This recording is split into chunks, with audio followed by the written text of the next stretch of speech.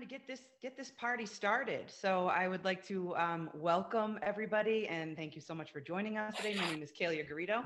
I head up events and marketing here at Great Data Minds. So quick bit about us, if you don't already know us, we are a collection of passionate data activists, and we're on a mission to modernize the world of data.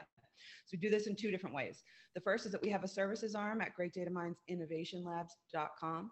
This is where we do our strategic education, planning, the deployment of our critical data projects.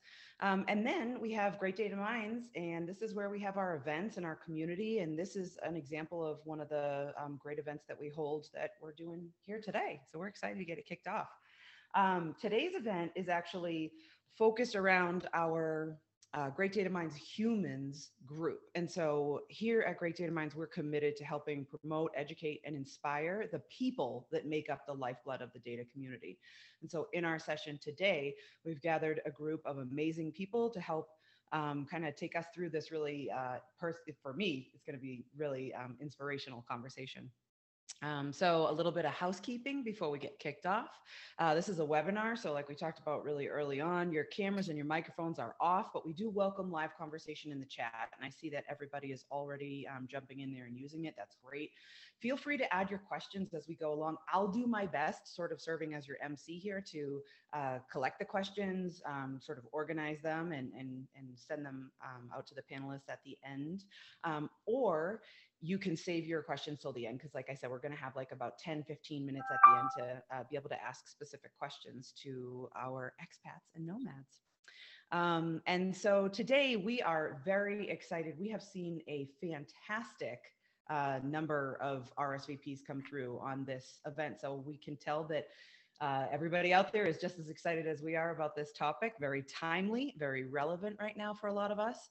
And to kick us off, I would like to hand it over to my business partner and mentor and friend, Julie Burrows, who is our Chief Executive Officer here at Great Data Minds. Hey, everybody. Hey, all 207 registrations, 208 just came, the 208th one just came in. So they'll keep coming, but thank you for joining us today. We're really excited. You're looking at three of my besties, four of them actually, including Kalia. And I have known these women for 20 plus years. Don't be mad at me. For 20 plus years. And the great news is they all know each other individually too. So they've spent time either cocktailing, traveling, working together, even without me around. So we've got a great program today. We're very excited to see so many people so interested in this subject right now. So Kalia, you want to start with the introduction slides? Kalia? Did you freeze? Uh-oh. I'm happy to just start with my own introduction if you'd like. You know what? Hold on one second. I think I can get them up. Sorry, guys. Okay. Am I back? It was me. Yeah, you're back. Just me though, right? Yeah. You want to try again? No, we're all good, Kalia. We're all good. Ladies, mini heart attack, working through it. I'm so glad it was just me. I'll try again. But if this Zoom stress, Zoom stress. Julie, you'll have to do it. I'm going to give it one more shot. Okay.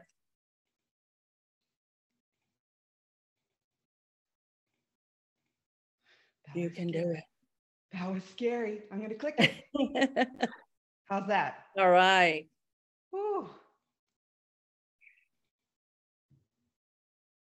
Can you see it? Yep. Yay. All right. I'm not touching anything. All right. Let's hear it, Sid. Okay. Well, thanks, Julie, for putting this together. I think last night we had dinner together and we're approaching 30 years of friendship for sure. Yep. Yep. So I've been expatting since 2006.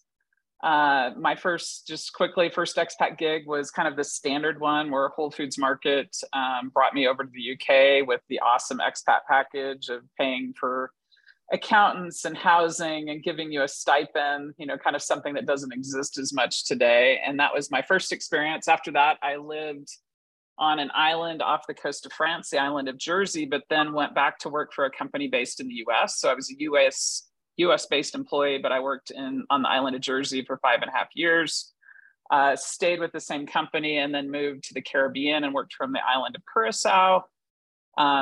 Jumped back to the States for a bit and then have been working from the Netherlands, both as an entrepreneur where I had my own company, which I sold to a Canadian company. And now I'm doing independent consultant for a company in California from the Netherlands. So have been through a few different structures, tax implications, and business relationships. And I'm happy to talk about that as we go through this. What about Bernie? Oh, and that's our new car, Bernie. And that's my husband in the tent. That's how you go camping in the Netherlands. Very different from camping in Colorado, which I'll be doing starting this afternoon. We kindly refer to him as the Dutchman. Yeah, there's the Dutchman. Hi, everyone. My name is Patty Clower, and Julie, I think it's been 25 years for us. Okay, come on now. But so I've been living in Mexico on the shore of Lake Chapala for 4 years this month. And I've, the boat ride is with some of my besties here in Lake Chapala for a birthday. We went out on the boat, and one of my, this is the lake. This picture at the bottom right is, probably a 2-minute walk from my house. That's what I do every morning. And I even have my pictures from this morning on my phone, that I took in the same spot. But I moved here 4 years ago because basically my passion right now is to bring the future forward for the planet. And I've done a lot of large scale technology change initiatives for my entire career. And now I'm sort of looking at, and then I've also been a lifelong meditator. So I'm kind of combining both of those and bringing all of that forward with a project around the conscious attention economy through Future Capital. And so living here has allowed me to actually have this international global reach with people, but also be very grounded in a local community where I work at a food bank and stuff. So anyway, that's me. Oh, and that's me there in my Day of the Dead outfit. So that's awesome. That is so awesome.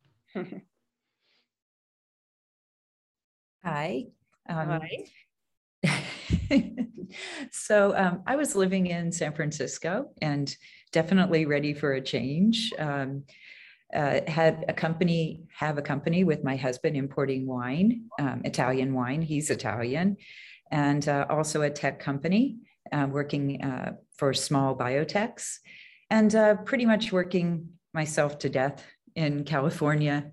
Kind of sick of cost of living and wanting a change. So during 2020, we started looking for a house to move to part-time, and then realized, well, I'm working here full-time. Why not make it a full-time residence? So that's what we did. And we bought a house outside of Florence, Italy, in the countryside. So this is a picture of our new doggie, Penny. And she loves the countryside, as do I and my husband. So just kind of a simple life, a very different life, and a lot of travel around Europe, and a lot of great dinners and parties, and a different lifestyle, much happier. We visited. Still working. We visited Christine. Still have the two companies. She has a house in the village, one of the, as you can see behind there, and you could just, the locals were like, who is this blonde woman that has a house up there? It's a famous house in the village. And they're just like, who is she anyway? So you're getting to know everyone down there though, right? Absolutely. Yep. They all every day, walk into town. Yep. Ow. Okay, and that's me. So I'm the only person that isn't an expat yet, but I'm working on it. The guy to the right is keeping me from it, but I'm working on it. But the good news is we travel a lot. We even internationally, we do it a lot, but we go to our friends' homes around the country. Key West, Tammy Barnaby's on here, one of my besties. And we work out, I work out of homes of my friends, other people that are on my team. And the great news is we advocate that our team at Great Data Minds, GDM Innovation Labs, does the same. So I leave September 9th for Slovenia, which you see up there in the left-hand corner, and we'll be there for 4 months. And welcome anyone that would like to hear more about Slovenia, reach out, please. And that's all I got to say. And I'm ready to start asking my questions of the girls. All righty. All right, let's start with the biggest question. What do you love about it? What are the benefits of it, living abroad? Well, I'll start because, you know, I expound on this all the time. So what I really love about living where I live in Mexico, I live in a small town, so I don't live in a big city like Christine. I'm living on the shore of Lake Chapala. And what I love is being in a generous, warm-hearted culture. You know, people don't have a lot, but they give a lot of themselves. So the values aren't just about how much money you make and you know, all the things you have and trying to, you know, keep up an expensive lifestyle. People live very simply here, and I live right by the lake. So on the Sundays, families are just, not just Sundays, but every evening, families are down there having dinner on the picnic benches by the lake. The kids are playing. You walk down the street and everyone says, greets you, buenos dias, buenas tardes, whatever it is. Every single person, including like 14-year-old boys, and everyone really, you know, you just feel like you're part of the community. So that's the thing I love the most. And Day of the Dead, which is an awesome, awesome party. Sidro? Oops. You're on mute, Sid. I've lived in the Netherlands since 2018, and the thing I always say is just a kind country. And I appreciate the work-life balance and the mentality. So the benefits are, I mean, you're on the doorstep or a part of Europe, which is extremely culturally diverse. I live in a place where people really value work-life balance, but yet there's a really talented and engaged, very diverse community in Amsterdam, a 45-minute train ride from my house. So, and I've also loved the other places I live just because, you know, the difference between traveling and living somewhere is exponentially different, and the amount that you learn about the local cultures and lifestyles and the connections you make are totally different. And the experiences I had living in the Caribbean versus the island, a tax haven, the island of Jersey or in London, were completely different, but all made me a more appreciative and well-rounded human. Great. So I love the community I live in as well. It's just this very simplistic life of walk down the hill every day, see what the little alimentary has for produce, go to the meat market guy, get some meat to grill, have a cappuccino, talk to the neighbors, head back up the hill with the dog. And then we've built this great community here of not just neighbors, but people from Florence and people that come to visit us, and just kind of hanging together and enjoying the diversity of everyone and just enjoying life together. And we have a lot of people from Florence come up and say it's really special to be able to share dinners and times together, and just the feeling that we have with, and a big part of that I think is the property surrounded by the woods and nature, and just there's a vibe here that I love so much. Great. Sid and Christine, you'd also have to say the rail system is great too. I know Sid did overnight trains, and you know, I wish we had. We take advantage of it when we're over there, but that's another great. And the bikes in Holland. Like I didn't. Bernie's the first car I bought, and lived here 4 years and survived on bikes and trains, which is awesome. I have driven twice in a year and a half. Okay, ladies. So that's what you love, but what do you miss? Sid, you're going to say green chilies, I know.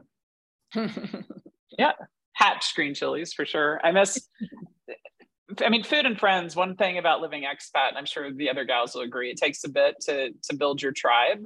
So I still have a big tribe in the States that I do miss, though they come over a lot. And then the two things in the Netherlands I miss, you know, the natural beauty that you have in the US, like the national park system, it takes a little bit more work in Europe to find like a Yosemite type experience. But yeah, it's food, friends, and that, but for me, it's worth it. Patty? Patty? Almost the same. I had a friend just came back and brought me some Hatch green chilies. Like you're not surrounded by them down there? Well, they don't have Hatch, you know, no. he brought them back, right? And so, but yeah, family, you know, I mean, you know, there's certain, you know, experiences that you want to, you know, you want to go back and be with your family a little bit more often, be able to drop in and stuff, you know, and I have a great community here. So I have, you know, friends as family, but, you know, I think that's the biggest thing. You know, other than that, I think the same thing Sid said. I'm in Mexico and there's a lot of natural beauty here, but, you know, in Mexico, you just have to be more careful when you're traveling. And, you know, I don't feel like as a single woman, I can just go, you know, take off and, you know, go out and into the wilderness the way, you know, I used to live in New Mexico and I'm just used to those big open spaces and being able to drive, you know, a lot and be out hiking and stuff like that. And I have to be a little bit more careful about that. And I don't have that kind of experience, but everything else is here. Everything's here. Yeah. Yeah. We have great food here, but I do miss some things like sushi, and I have my list where I ask people to bring it in their luggage for me. So usually around like ramen noodles, you know, to cook chilies as well, yeah. Chipotle. Yeah, my family doesn't really travel much, so that's tough. I miss them. And, you know, some friends don't get out here very often or at all. So that's what I miss the most. Yeah. But I definitely have a lot of like natural beauty here. So I think I'm fortunate. I actually live next to a national park. So, yep. And then I have the city close by too. And all that great art in Florence. Yeah, but since I'm kind of in the middle of nowhere, it's difficult to, you know, you can't order things online. You have to go to a store and it's, you know, half the day. And in Italy, you have a specific store for each thing. So I see a lot of the chat going on over there and a lot of the questions that are being asked. We'll get to you with those, but I think we're going to cover a lot of them here in a few minutes. So, all right. During our prep call, we talked about an ideal employer. If you're working abroad, what does that ideal employer look like to you? Myself.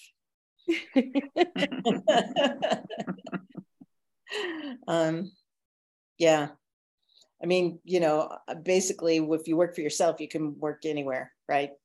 And in terms of ideal employers, I mean, when I first came here, I was working for a company in the States. I was on the same time zone even. So there was actually no change. And I was only showing up in their office a few days a month. So I'm only 35 minutes from the airport at Guadalajara. So it was seamless. Actually, it was easier for me to fly there from here than it was from Santa Fe, New Mexico, where I used to live. It was harder to get there. So I'm not sure that, you know, there was one instance, Julie, when you and I talked about doing a contract that I couldn't do because I was in Mexico because of the HIPAA regulations. Yep. So if the contract is with a company that you can't be out of the country because of HIPAA regulations, then that's a problem, you know. But I also did international work with a Asian development bank over in the Philippines, and it was just, you know, I just worked at night, like from 6 p.m. to midnight instead of during the day. So it was actually pretty seamless. Yeah, I know a lot of my friends would like to travel, but they get locked down by their security too, and they can't, you know, use their computers abroad. So there's that limitation. I kind of see the gamut. When I worked at Gaiam, they had a kind of in the office always policy. And I was just super fortunate that they made an exception for me when I lived both on the island of Jersey and in the Caribbean. and there was some guilt associated with that. But the current client that I have, my primary client, the Shift Network, they have an all remote, 100% 70 plus employees. Everyone's remote, a lot of international contractors, and they even have policies in place. It used to be anyone could work from overseas up to a month a year, but they've expanded that as long as it doesn't have a tax implication to the company. So as I was looking to re-engage, I took a year sabbatical. I started looking at what companies, and for me, it was remote first companies. And it's just amazing the big cultural shift that's happened, you know, thanks to COVID, of people just being a lot more open. And so I'd encourage people that if your current employer isn't really open to having remote or digital employees, to, you know, start networking and finding ones that are, because when it's ingrained in the culture, you're working within an environment that welcomes it and supports it versus one that doesn't. And I've added that link that you shared with us, Sid, about the buildingremotely.com. So that's a good resource for people who are looking to find a 100% remote job. Yeah. By the way, I agree with you so much, Sid. Yeah. And for me, I have my own company, but I have to find clients that are willing to work with me on the hours because the time zone's significantly different. And if they have certain deliverable dates, I have to be willing to work till 2 a.m. if that's what it takes. But I really right now have 3 clients that most of my calls are very early morning for them. And so they consider me to be like East Coast and even earlier. So that's the agreement we have. But again, if they need something from me, I am there to work as late as it takes. So I have to have a client that will kind of set expectations up front, and they're okay with that. Yeah. Great lead into the challenges. And that was one of the first things we talked about, because I know when I'm over there, it's hard. You start at, 1 o'clock and you work until the night, and you get used to it. Sure. But it's like, wow, it's tough. And you're asking your team to meet with you earlier, et cetera. You gave me great advice. So you said, ask your team to think of you as being on East Coast time. And so we did when we were over there last year for 45 days. That's what they did. But I think we all agree that, and Patty, I know you're lucky. You sit CST, right? You're Central. So, but when you're over in Europe, man, it's tough. And God knows working in India and Asia, but we see people doing it all the time, right? Working with US. Europe's good for working with people in India. Yeah. It's very close. Right. Time zone wise. I think another challenge we identified was infrastructure, having Wi-Fi, and Patty, tell them your story. Well, this is Mexico. And so I've had Wi-Fi, but it was always going out, or I'd be in the middle of doing a presentation where it was like all me, and I'd have to jump on my cell phone as a hotspot because my Wi-Fi goes out 2 minutes before I start. So now I've got 2 Wi-Fi carriers. One's fiber optic, which I'm on right now. And hopefully I'm not freezing at all. If I was still on my other Wi-Fi carrier, which I kept for backup, it would be a lot slower, lot smaller bandwidth. So, but the cost of 2 Wi-Fi carriers, so I have the backup, is a total of $55 US a month to have both of them, and 120 megabits per second bandwidth.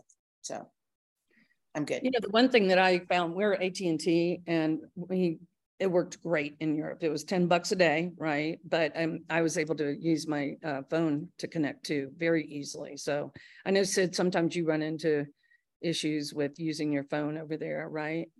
And like I just ended up getting a Dutch SIM card. So I have a US and a Dutch, I've got an iPhone, so you can have 2 SIM cards, and I manage that. I think for me, I might be a little bit different than everybody because my primary employer is based in California. I actually enjoy working the evenings because it lets me enjoy daylight, and and I'm a 3 to 4 day a week contractor with them.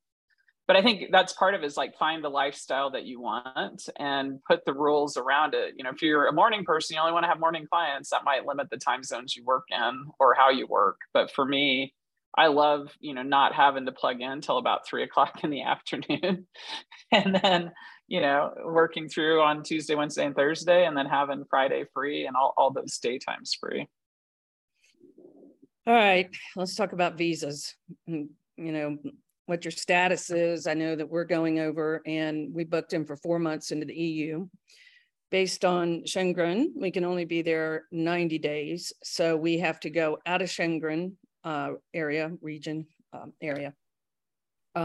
The good news is Croatia hasn't signed on to Schengen yet. And for those of you that don't know what Schengen is, when you enter the EU, and you guys, if I say something wrong here, because you know better than I do, you are under the rules of the Schengen area. So that limits you to 90 days within 180 days, if that makes sense. So Croatia, right next door to Slovenia, hasn't joined yet. They joined in 2023. So that's our savior. We're going over there to buy back some days and going to London and stuff like that. So other visas, I know we're seeing nomad visas come up. Sid, you pointed them out to me first and foremost. Mm-hmm. Yeah, I mean, my situation, because I'm married to a Dutchman, is I both in Curaçao and the Netherlands have been able to have permanent residency, and I'll have citizenship within about 6 months. But I've got a lot of friends that come in on, apply for a visa and then work, and you can eventually work to permanent citizenship. So in the Netherlands, if you come in, there's a tax break for highly talented, and desirable employees, which are definitely in the digital and the data sector. You can apply for a visa, you can get it, you get a tax break, it's called the 30% ruling. So it gets your taxes more in line with the US tax rate, and you can have that tax break, I think, for 5 years, 3 to 5 years. But then after you've worked for 5 years, and I've got 2 friends have graduated, then you're eligible for permanent residency. And a lot of countries, my cousin's in Denmark, it's the same way. He's there on a work visa. If he stays for 5 years, he can be a permanent resident. But now there's a ton of countries, Malta, Portugal are the 2 you hear the most about, that are giving you, up to 2-year visas. There's Aruba in the Caribbean, and they even give you tax breaks. So Portugal doesn't tax foreign-based income. So if you applied for the visa, you have to have a certain amount of money, you come over, and then they don't double tax you on your US-based income. So, and there's a lot of resource. If you just search digital nomad, and I've given some of those to Kalia, there's a ton of resources about the countries. I know Italy's getting more progressive in trying to recruit people. Croatia is. So yeah, Ireland's kind of always been. Lots of opportunities. You just have to do the research. And I highly encourage people for doing the research and doing it right from the beginning, because if you get somewhere and you overstay and do it wrong, it's much harder to unwind yourself than doing it right from the start. Yep. It is. And it's also very confusing. Like Italy's, not so great with bureaucracy. So they're confusing. I know I was in the beginning trying to get my visa, and I heard a different story from each accountant or attorney I was talking to. So I would say go to a good agency to ensure that you're doing it right. And there are a lot of programs in Italy, but they're changing. It's going to get better, but it isn't there yet. They have some programs for entrepreneurs that make quite a bit of money, like over $1 million. So the digital nomad visa, they say, is coming. So it's supposed to get easier because it would be better for the country. They need it. Interesting. Patty, So in Mexico, it's pretty easy because you get 6 months right off the bat as a tourist when you come in. And I was living off that tourist visa for quite a while because I was traveling every month back to the States anyway for a few days. But when COVID hit, I wasn't traveling, so I overstayed my visa, but it ended up costing me something like, I don't know, $20. And then it was all fine. So now in Mexico, if you want to go to Mexico, I have a temporary residence visa that I renew after the first year, and then I renew, and then I can get a permanent residency after 3 years. And every Mexican consulate, you have to apply for it in the States or wherever you are, whatever country you are. You have to apply for your visa there.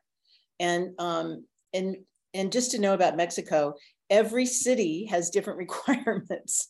So there isn't a standard. So actually Denver was the best. And I really tried to get an appointment there, stay and go visit Julie. But there weren't any appointments at the time that I needed to do it. So I ended up going to Laredo. And I probably, if I'd gone to Denver, I would have got a permanent residency right away. But I went to Laredo, Texas instead, and because I could just drive there and come back. And I ended up getting temporary. And it has to do with how much money in your accounts and how much, you know, there's just look them up. There's just some different requirements. But Mexico's not that hard to get a visa for. And again, if you're traveling in and out every 6 months, then that's even easier. Let's talk a little bit about the tax man or tax men if you're living in 2 countries or living abroad. Well, Italy has a U.S. tax treaty for no double taxation. Yeah, and I use a tax guy who's lived here. He's from the States. He's got his own business and he's lived here, worked here for many, many years. And I basically just trust him to do my taxes. I don't know. I just know that he takes care of it. I know there's some issues about not having more than $10,000 in an account, in a bank account, which I end up, I have a Mexican bank account that I use for a volunteer project I do, which definitely has more than $10,000 coming through it. So, but he just says, no, all you have to do is just claim it. You know, you just have to report on it. Yeah, you can have it. You just have to report to the U.S. government. Yeah, that's no problem. So I haven't had any issues actually. Sid, you probably know the most. Yeah, I think might have been more complex, I would say. I mean, partially because I sold a company and that involved selling a company to a Canadian company while I was in the Netherlands, but had a US-based company. I think getting good, and you can get good tax advice from experienced people that aren't that expensive. So I mean, reaching out to the expat communities that you want to go join and asking for recommendations. And I've seen somebody who've asked, any country you're interested in, if you go on Facebook, you type that country plus expat, you're going to find groups of people willing to connect. You know, for me, most countries I've lived in did have, so in short, as a US citizen, you always have to pay US taxes unless you're in a military. There's certain exempt categories, but in general, but most countries do have a tax treaty with the US, and usually that means you don't pay dual taxes. But there are loopholes in that, and depending on the assets that you own and where you own them. So I think it's just good going in and understanding the tax implications. For me in the Netherlands, the net of the two is I end up paying the higher tax rate, but I don't pay duplicate taxes. So the Netherlands, you end up paying in the 40%. And then if there's a country that doesn't have a tax treaty, I wouldn't make that a barrier to consideration. When we moved to the island of Jersey, they didn't have a dual tax treaty with the US. And I just went to the tax authority and said, okay, what's fair? And they said, what about an extra 12%? And I'm like, what about 7%? And so we agreed on an extra 10% tax I paid locally. And, you know, and it was like, we created a document. So I was there legally, I paid the tax happily. And, you know, so don't let those barriers concern you. I think what's important is having a good advisor. You kept saying that in our prep calls, and I kept hearing that resonating. Yeah. Let's talk a little bit about healthcare and health insurance. I saw that come up on the chat, I believe, too. Tell us about the quality of healthcare where you live. It's awesome, and it costs $300 a month.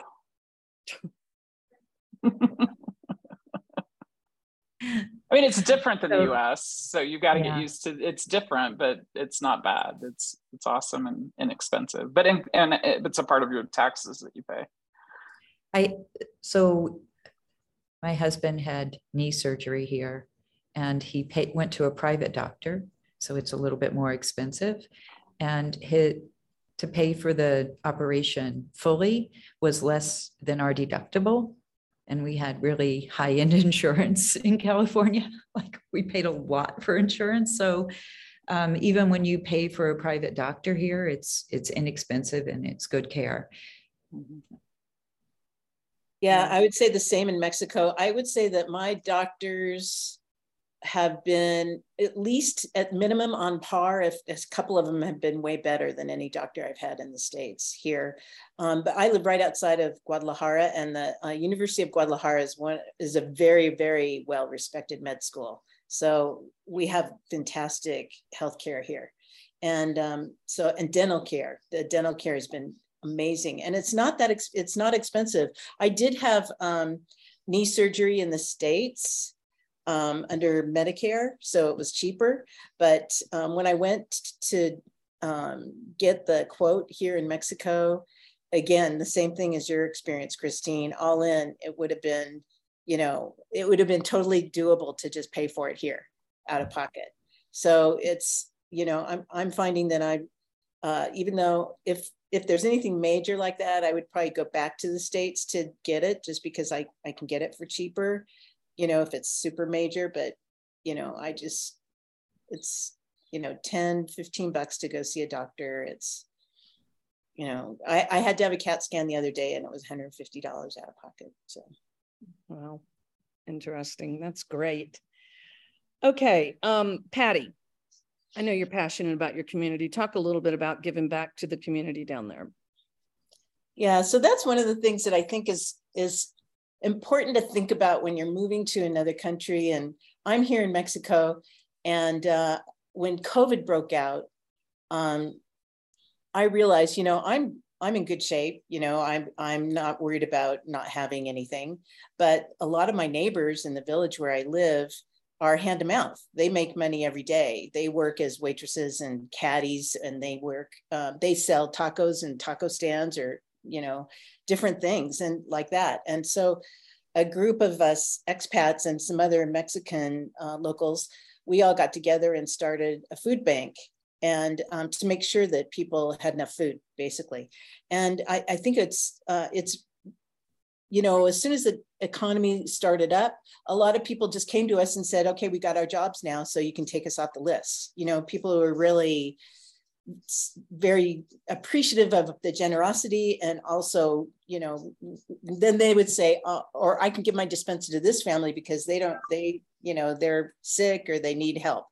So what we discovered was there's a lot of people that have fallen through the cracks here in this village, that a lot of families will take care of their elderly, or they'll take care of each other. You don't see homeless like you do in the States. People are very poor, but everyone has somewhere to live or to sleep, to be. But I think it's, you know, when we come in and do our work here, we're taking advantage of the low cost of living and some of the features that the country offers. And I think it's really a wonderful experience to actually get grounded into the local community when you look for ways to give back. So where I live, most expats all volunteer doing something. There's a couple of shelters for animals, animal rescue shelters. There's one for children for helping children who need medication, niños incapacitados. Ours is Food Bank Lakeside, and we provide staples. It dispenses for 700 families a month in 7 different communities around the lake. And we provide a hot meal for about 800 children 5 days a week in some of the poorer communities across the lake. So a lot of volunteers are, you know, help with teaching English and, you know, different things like that. So what I would just say that one of the most satisfying things about living here has been really embedding myself in the local community, and, you know, and finding out how you can support people, and, you know, working with other people in the community. And it's all, what we do is very local driven. Like we might collect donations and we get organized, but we let the locals decide what's needed, you know, and who needs it and where it goes. Like we don't decide that, because, you know, I mean, I wouldn't know how to do that, but it's a wonderful way to give back And especially if you're getting the benefit of living there. I asked Patty one time, I said, so are you coming back when you get older? And, you know, and she goes, why would I do that? The community here takes care of the elderly. Yeah. She said, it's just amazing. So you just stay down there. And we'll Yep. come down with you. You come visit me. And it's spring year round. So the weather's fantastic. All right. Final question, and then we're going to open up and let Ms. Kalia put some questions at us. But are you going to return to the States full time ever? Just answered that for you, huh, Patty? Nope. No. Oh, I'm not that certain. I don't plan that far ahead. Niels and I've lived in, I think, been married 19 years and lived in 17 different places. So yeah. You also have a home in Nebraska too, though, that you, Yeah. so that's a little bit different. But Yeah, you've got Nebraska. That's an amazing place that you have. Yeah. I don't have anything like that there. Yeah. That would be different. If I had that, it would be different. But I've also not lived anywhere longer than 8 years in my life. After I moved out, moved out. So who knows where I'll be next. okay, ladies, we're going to open it up. Let Kalia open up with some questions. Good Doing my job on best the to keep- timing. I think we're on schedule. Doing great. Doing my best to keep all the questions organized, but there are some common themes that are coming through. And so one of the questions that we're getting is about language. So Patty is in Mexico, and how do you speak the language? Same for Christine, same for Sid. Do you speak the language? Has it been a barrier or a benefit based on if you do or do not? I'm learning. Sorry. Yeah, Duolingo, right? Duolingo, and I'm actually going to start taking some classes. I go down every day and try to speak to the locals, but it is a barrier without a doubt. I'm way more dependent on my husband, which is difficult. But really, even if I spoke the language to understand technical things like, you know, around learning things about the property, the electrical system, like it's difficult. Even if I spoke better Italian, I wouldn't understand to that level, or going to a doctor. So that part is a barrier, and I'm trying to improve on it, and I need to work harder at it. That's one of my goals over the next year. Where I live, so many people speak English that it's not that hard. But I practice Duolingo, and I talk with everyone I can in Spanish. Even if they speak English, I know they speak English, I still respond in Spanish because the way you learn is by practicing. And you would be surprised at how much you can communicate with a few words and hand signals.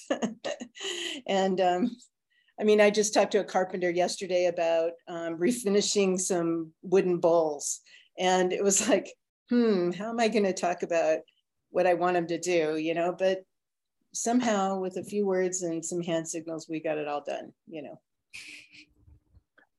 Sid, I feel sorry for you of all three of you women. That is one hard language. Yeah, but yeah, so everywhere I lived either spoke English or, I mean, Curacao and Netherlands, almost everybody speaks English. But I did during COVID, and to get citizenship, needed to be able to pass a certain amount of Dutch proficiency. And I found through an expat friend, an amazing tutor. And, you know, Monday, Wednesday, Friday for an hour, hour and a half, she hammered Dutch words into my thick skull. And my relationship with my neighbors, we live in a town of about 15,000 people, and we have some elderly neighbors, and it makes all the difference. Like, they are so happy when I speak to them in Dutch. They correct the little neighbor kids. They'll clap if I actually say a word correctly. Like, it has changed the degree of connection, you know, with people. Just my, you know, commitment to being in the Netherlands, which they think Dutch is definitely a part of. So I'd encourage people to not wait. My cousin who moved to Denmark, I told him, like, do it immediately. You know, don't wait as long as I did, because once you get in a groove of speaking English, it actually works against you. But there's no one that speaks English in my town.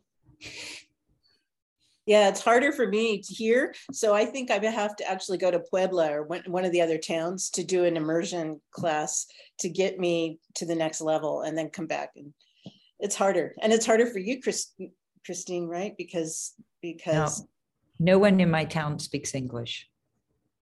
Yeah, Not a but, single, like, but then Christian will speak true, Italian, right? true. Yeah. Yeah, but he's over in the States and she's alone. So, Oh, he is. Okay. you know, when he comes back and Sometimes, yeah. Yeah. At Florence, of course, everyone speaks English, but this is a small town and I have to like plan even what I'm going to order, like Yeah, in advance. Yeah. translate everything, you know, pounds, and I'm still trying to translate it all. I But asked Google for kilo. Translate is Google amazing. Translate. Google Translate is an amazing It is. tool to use now, and you can even take a picture like of a prescription or a report, a radiology report, and it'll translate that. I go in with a picture of the cow, the butcher picture, to the meat market because the cuts of meat are different, right? Ribs. So I explain exactly what I want. I remember my first trip to Italy, probably about 35 years ago. I was waiting in line at the supermarket and I ordered a kilo of prosciutto. And the guy standing next to me goes, no. So what else you got, Miss Kaylee? All right, so this one might be more of a question for Patty, but I see a few questions coming in from Megan, from Cynthia, and from, I think, Masoom, I hope I'm pronouncing that correctly, about being single and moving abroad. So there's questions around, is it, you know, it can be a little hard to take a financial risk and it's a little bit more daunting. Do you have any advice around that? You know, same question about moving abroad solo. And then Masoom is saying, any specific advice for single women or perhaps young women or women of color that are interested in moving abroad? Well, you know, obviously, you know, if you pick where you go, and, you know, it depends on where you go. Like I came here because I had a friend who already lived here.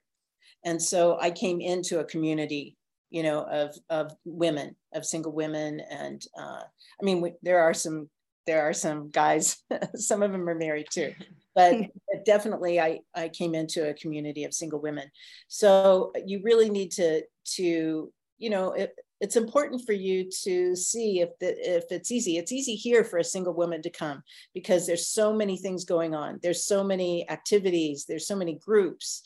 There's just so many ways to meet people, and people are really friendly. And you'll find the expat lifestyle, wherever you go around the world, expats are really friendly and welcoming. It's easier to meet people, I think, in other countries than it is. I lived in Toronto for 2.5 years. I guess that was sort of an expat. I didn't even think of it that way, but it was hard for me to meet locals because they have their own, you know, they already have their own communities. And if you're not introduced, then it's not proper, like when you walk down the street.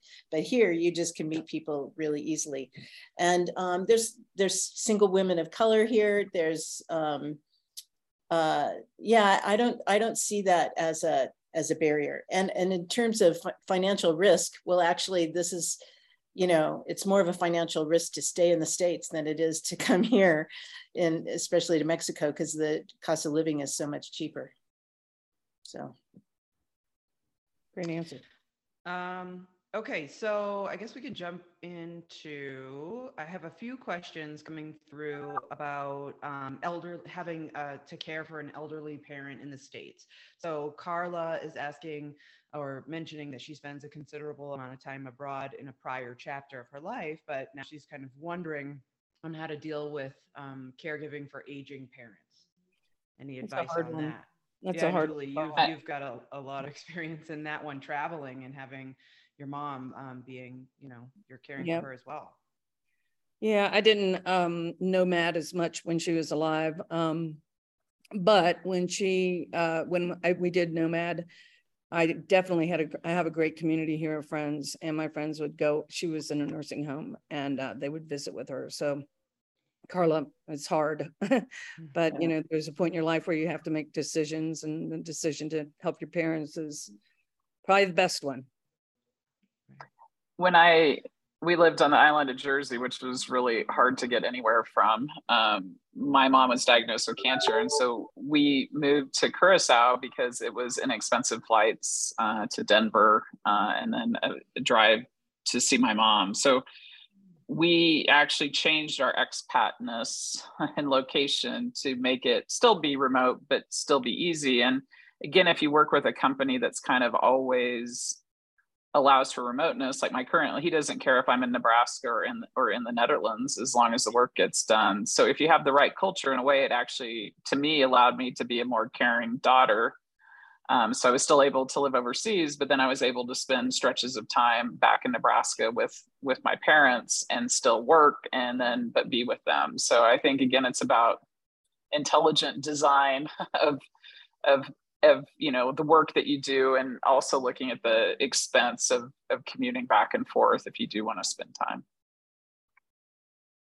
One of the things that Julie mentioned earlier is the elder care in Mexico, and it is extraordinary. The care for the elderly here is really high quality. And so I've met people who moved down here because they were actually moving their parents down to Mexico for their elder care, for their, for the nursing home, or there's small communities, small nursing homes. Actually, right next door is a big house that they turned into, I think they have 4 or 5 people in there that they take care of. And so a lot of people said that they weren't intending to move down here, but when they came down with their parents, they ended up buying a house and just staying after their parents died.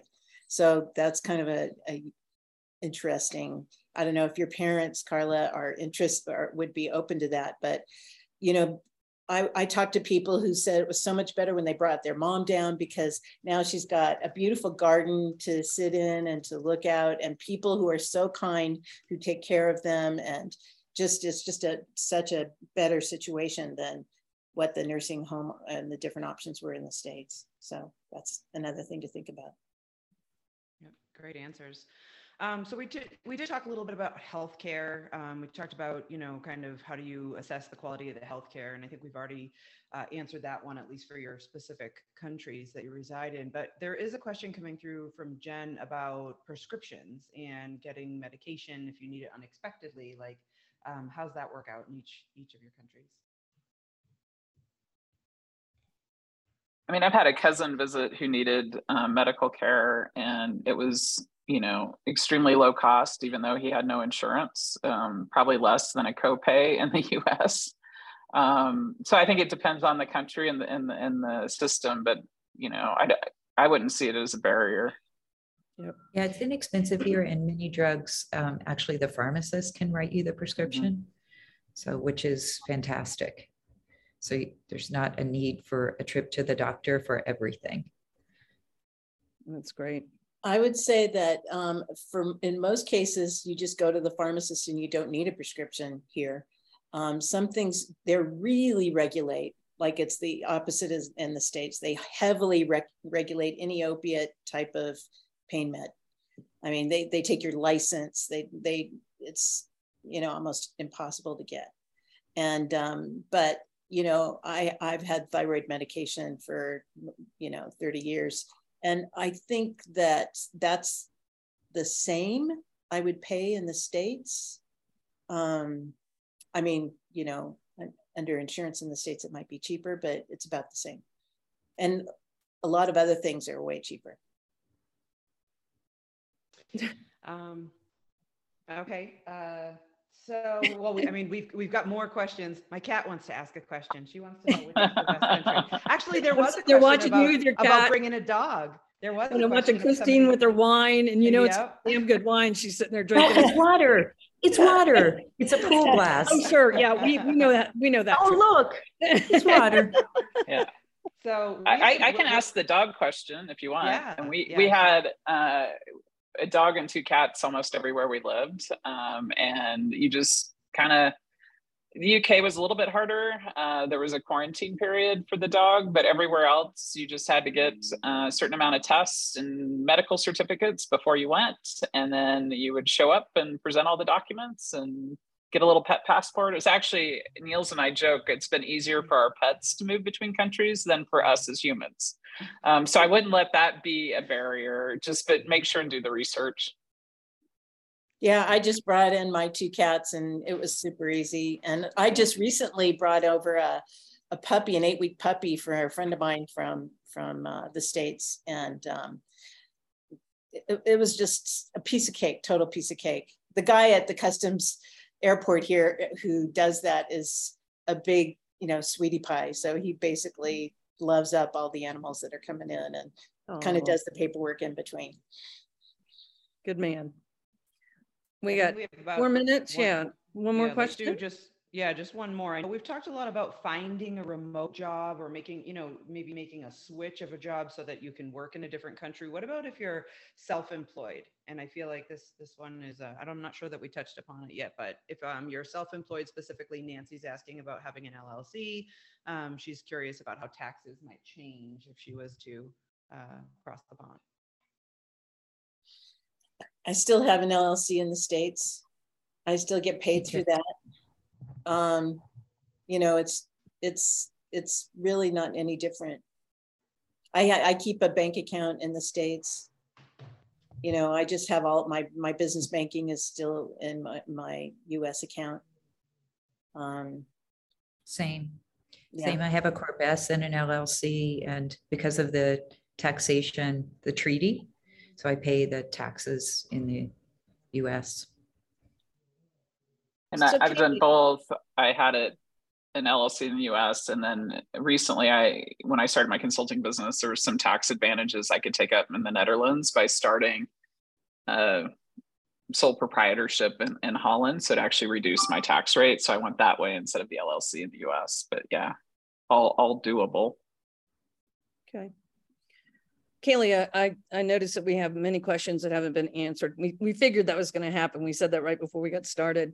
It's the best way for people to send them to info@GreatDataMinds, and we'll try to get them answered and get it back. Yeah, that's a great idea. I can add that into the chat. You can always reach us at info@GreatDataMinds. I was able to capture a few more that are sort of specific that we can likely send out a response after the fact, assuming that we have the proper email address and everything. But you can always send us questions there. And then I know all of you ladies sent over your LinkedIn handles. So I wanted to add these into the chat as well. Is that okay with everybody? If anybody has any questions, here is everybody's LinkedIn's.